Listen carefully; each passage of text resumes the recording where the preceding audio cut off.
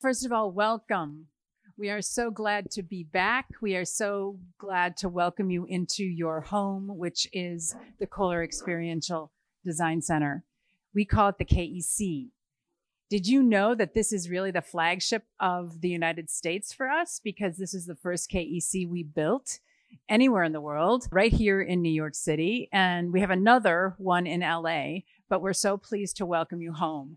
This is truly an experience center because we have 2 bathrooms in the back that have showering, advanced toileting, all sorts of different things for you to experience, play with, luxuriate in. So please wander, touch, feel, pull, push. We want you to really be part of this experience center. My great-grandfather, who started this company in 1873, would be amazingly proud today. He started this company and his market was farmers. Farm implements came out of his cast iron foundry. So think of that. So today we see all these amazing, beautiful products, and it came out of the first bathtub that he made out of a hog scalder, and he put 4 legs on it, sold it for 14 chickens and a cow, and it was our first foray into the plumbing business. We are almost 150 years old. And we continue to break new ground each and every day. And early in the 1970s, we created the mission of the company, which was gracious living, to really bring the sense of gracious living to everyone who touches our products and services each and every day. And think about that. We really try to delight the user, to try to lift their life. And I think today we have advanced to another philosophy, which is believing in better. We believe that our best can always be better for the planet, better for communities, and better for people's lives.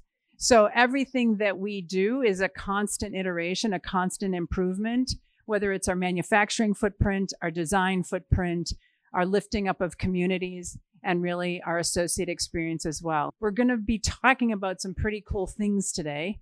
And one of that is this nexus between, I would say, the manufacturing community, the design and architecture community, and how we can combine our skill sets to really lift people's lives.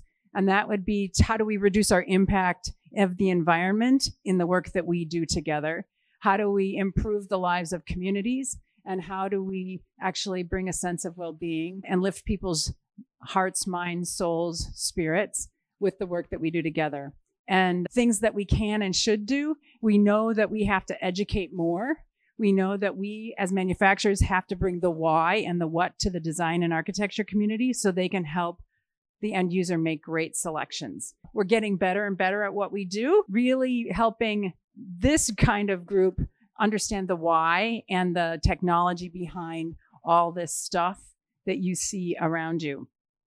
So with that, what I would like to do is introduce a very special person that's here, Debbie Millman, who many of you probably already know, so I'm not going to explain too much, other than she is the host of NYC by Design podcast, The Mic, and she's really good at what she does with that. I am a podcast listener and a little bit of a fan. And in addition, though, she is a writer, a designer, an educator, a brand strategist, and an artist.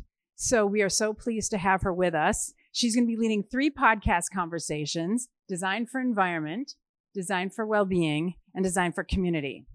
And for the past 17 years, she's also been host of Design Matters, which is the first podcast about design. So I'll let Debbie take it from here.